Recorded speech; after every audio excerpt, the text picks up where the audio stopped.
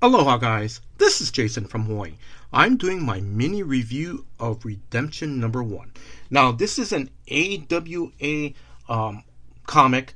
It's written by Krista Faust, art by Mike Deodato Jr., and colors by Lee Loughridge. Now this is the same creative team that did the other AWA miniseries called Bad Mother.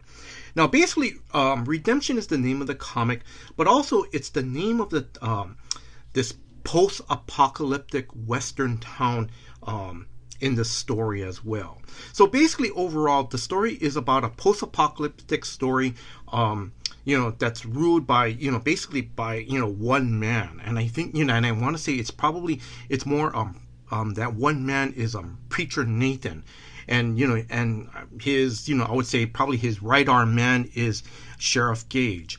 So Redemption is it's kind of like Mad Max Beyond Thunderdome meets Unforgiven.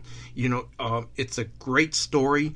The main character is Kat Turner, who is referred as the Butcher, and I love this character because she's a very she's a real strong female character. And the other thing that's really good about this is that she's a little bit older, because usually normally we'd see female characters as as young and very very strong-willed characters, but this one Kat Turner, she's a little bit she's a little bit more matured, and again she's a very strong female character.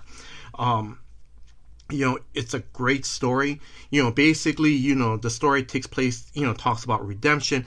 It also gives, starts giving a little bit background of Kat Turner as well. And it's like towards the end of this issue, we finally get to see and meet Kat Turner. And it's pretty awesome. Again, the art is done by Mike Deodato Jr. The art is very beautiful. I've seen Mike Deodato's other works, but this one in this comic book, it's really very beautiful. It's well drawn. It's well drawn out. It's very beautiful. Also too, what I also like about Redemption as well too is that not only the art by Mike Deodato Jr. What's pretty cool is that he also uses I want to say it looks like he kind of uses some photo actors, like kind of like photorealistic actors, or he tried to get their likeness. That's what it is I'm trying to say. He's trying to get some actors' likeness of who would play these characters, like the bad guy, Preacher Nathan. He sort of looks like Lance Hendrickson, the actor from Aliens, and of course from the famous TV series Millennium. Kat Turner, I swear she kind of, she sort of resembles, Robin Wright. And for some reason, if they ever do make a movie, I hope that they do get Robin Wright for this role.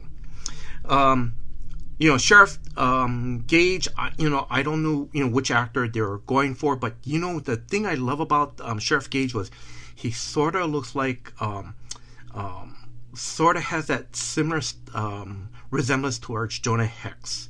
Not the mouth part, the eye part, and it looks pretty cool. That was the thing I really caught on to that. If you guys do pick up this comic book, it came out last week. I want to say it was like, I think, what was it, like February 10th or something. So so hopefully it's still in stores. If you guys do pick this comic book up, please read the back matter as well. I love Krista Faust explaining about her story and so forth. The thing I really loved about it is that she explained that in this post-apocalyptic world, it was not one singular event that triggered the wipeout of the world.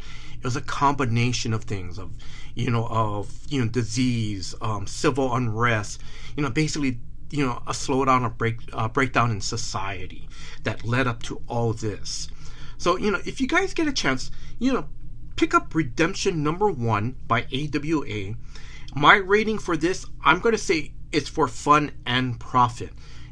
I can see this being optioned as a movie. So if you guys get a chance, like I said, pick up Redemption number 1. I forgot to mention to you that it's a 5-part mini series. So that's it, guys. I'm going to say, please keep reading your comics and then just enjoy what you're reading. All right, that's it, guys. Aloha. This is Jason from Hawaii. I'm doing a mini review of Casual Fling by writer Jason Starr. The artist, I'm going to try to pronounce his name, Dalibor Dalajic, and colorist Marco Lesko. Now, Casual Fling is a 4-part miniseries from AWA. It came out last week on February 10th. Now, basically, in a nutshell, it's basically the story is like, Fatal Attraction. But for me, the little twist is it's not the man that cheats on his wife, but it's the wife that cheats on her husband. So, basically, let me introduce you to the players, because to me, I don't think this story has any, someone who's the protagonist or antagonist. To me, I think they're just players in this story. The player is, of course, the wife is Jennifer, and then the person she cheats with is one of her clients, is Alex Miles.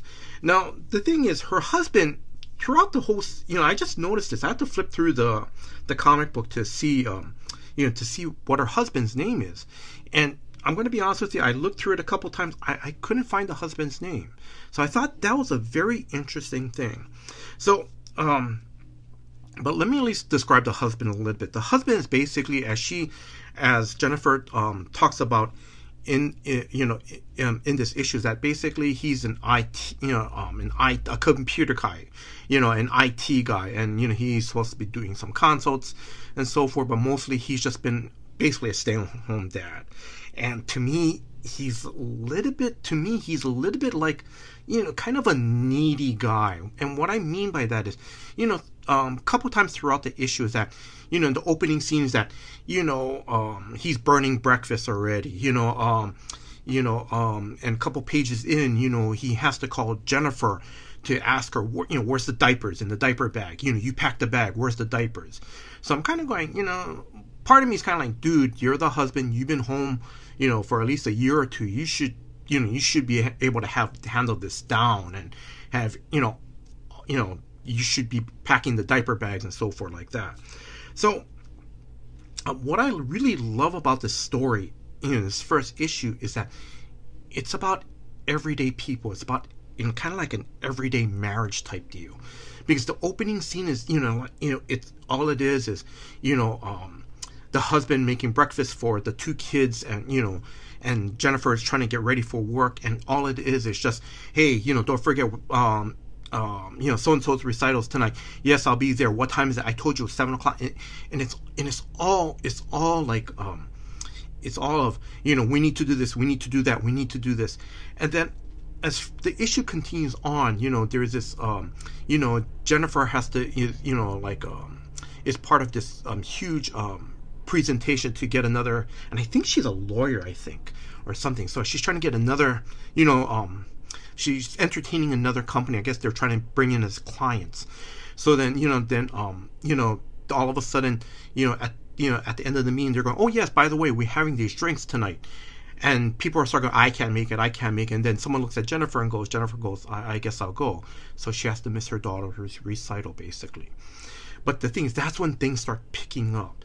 Then she starts meeting Alex Miles. So, and what's pretty cool is that I love this part. There's a, for 2 pages, Jason Starr and Dalibor Dalajic, the artist. What it is pretty cool, because on, they basically, on one page they do a 6-panel thing, and for basically, so for, so, and it's pretty cool, because all of a sudden, you see Jennifer and Alex just talking, and it's like they're clicking on all cylinders. Basically, they're talking about, they're talking about their likes, their dislikes, their family backgrounds, and you can see them really connecting, and then if I remember correctly, I think Alex proposes that, he should come back to the hotel or something. She's like, no, and then eventually, you know, eventually, she runs into him again, Alex, at a coffee shop the next day. And then, he tells her, hey, I'm going to be in town one more day, So, and then she just basically does it. She has this one night stand with him. She feels guilty about it. She tries to make up for with her husband and kids. They decide to do a family night out. She's buying these concert tickets for her husband. So, but then all of a sudden, in the middle of this family outing during dinner time, Alex calls and he says, hey, I'm going to be in town. Another a little while longer. Hey, how about we meet up? And she's kind of like, no. And he's kind of go, yeah, I think we should. So it's really, this is, these are the little things, that's getting a little suspenseful, and the thing about it is that, again, this comic to me, what I really like about it is it's about everyday people. It's basically a slice of life of everyday people. And then the thing is, and it's just that, and also too is that, the wife made a mistake. Now, I'm not pointing blame or anything. She made a mistake, but now it's like now she has to deal with the consequences of this. So like I said, this is a really great story. I can't wait for the other issues. I can't wait for the other issues to come out. So I can't really see where this story really goes. So, if you guys get a chance, pick up Casual Fling #1. My rating on this, I know this subject matter is a little heavy, it's a little deep, but I'm going to stick with what I know. So my rating on this is going to be a fun read. But like I said, there's a lot of layers to this. It's a really good story. So, that's it, guys. Like I said, enjoy the comics you read. Read what you love, guys, okay? Thank you for listening. Until next time, aloha. This is Jason from Hawaii. I'm doing a review on a 2017 trade paperback. It's Spencer and Locke. Now, this 4-part miniseries came out in 2016. The trade paperback came out in 2017. It's written by David Pepose, art by Jorge Santiago Jr., and colors by Jansen Smith. Now, when I first heard about this premise, Spencer and Locke, probably back about maybe 2015, 2016, I thought this was a great premise. And then, of course, just earlier this year, I interviewed David Pepose, so it really got me going. He's like, I want to pick up this trade. I want to, I really, want to get this trade and, read this. So basically what it is, the premise is basically Calvin and Hobbes are cops in Sin City. Spencer is the 6-foot panther, and Locke is now a detective. So what it is that both Spencer and Locke are investigating the murder of Locke's childhood sweetheart, Sophie. Locke is a very damaged soul. He's a very damaged character, in this book. What it is, and basically what it is that, the opening page basically sets up the premise of how Locke's childhood was.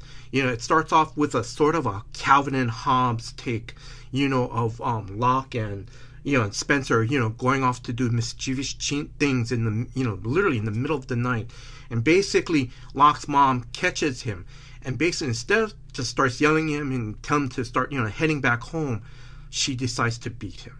So as you can see already, the pattern of abuse that Locke has endured, as a child. There's a lot, to me, there was a lot of layers in this book. The layer of basically, the adults, when Locke as a child, the adults basically failed him. Basically, and instead of loving and protecting Locke, basically they abused him, in every way, so it was very eye opening. The story is really good. It's very eye opening. Also,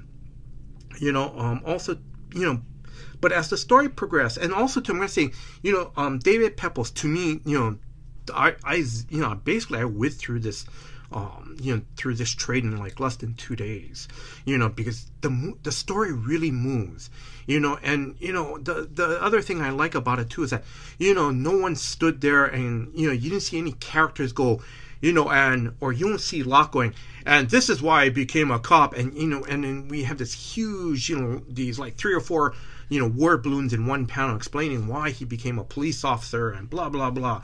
No, it just kept moving because I think David Pepose respects the readers and kind of and respects the readers and lets the readers kind of figure out to let them know this is what's going on. Let me just show you what's going on, and and I don't need to explain it to you what's going on.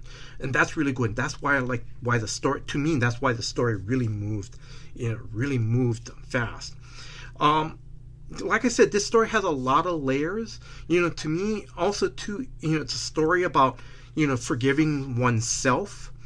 It's also I would say there's also how to overcome past traumas and grow beyond that. And I'm going to say, in a weird way, it's about unconditional love. Because Spencer and Locke, even though Spencer is still literally, this stuffed animal that Locke walks around with, Locke is, his only friend that, loves him unconditionally and accepts him for who he is. So like I said, I know in a weird way, it's a story also about unconditional love. So if you guys get a chance, pick up the Spencer and Locke Volume 1 trade paperback, if you guys get a chance. So also too, my rating for the Spencer and Locke trade, it's fun. I know there's a lot of heavy subject matters in this, but I'm going to rate this as a fun. It's a good story to read. If you can track down Spencer and Locke #1, that's going to be, I'm going to rate that as a fun and profit. The reason is that there are talks about optioning this as probably as a movie. So so if you guys have Spencer and Locke #1, keep that, or try to look for a cheap copy of Spencer and Locke #1. So again, guys, enjoy the comics you read. Love what you read. That's it for me. Thank you very much for listening. Until next time, guys. Aloha.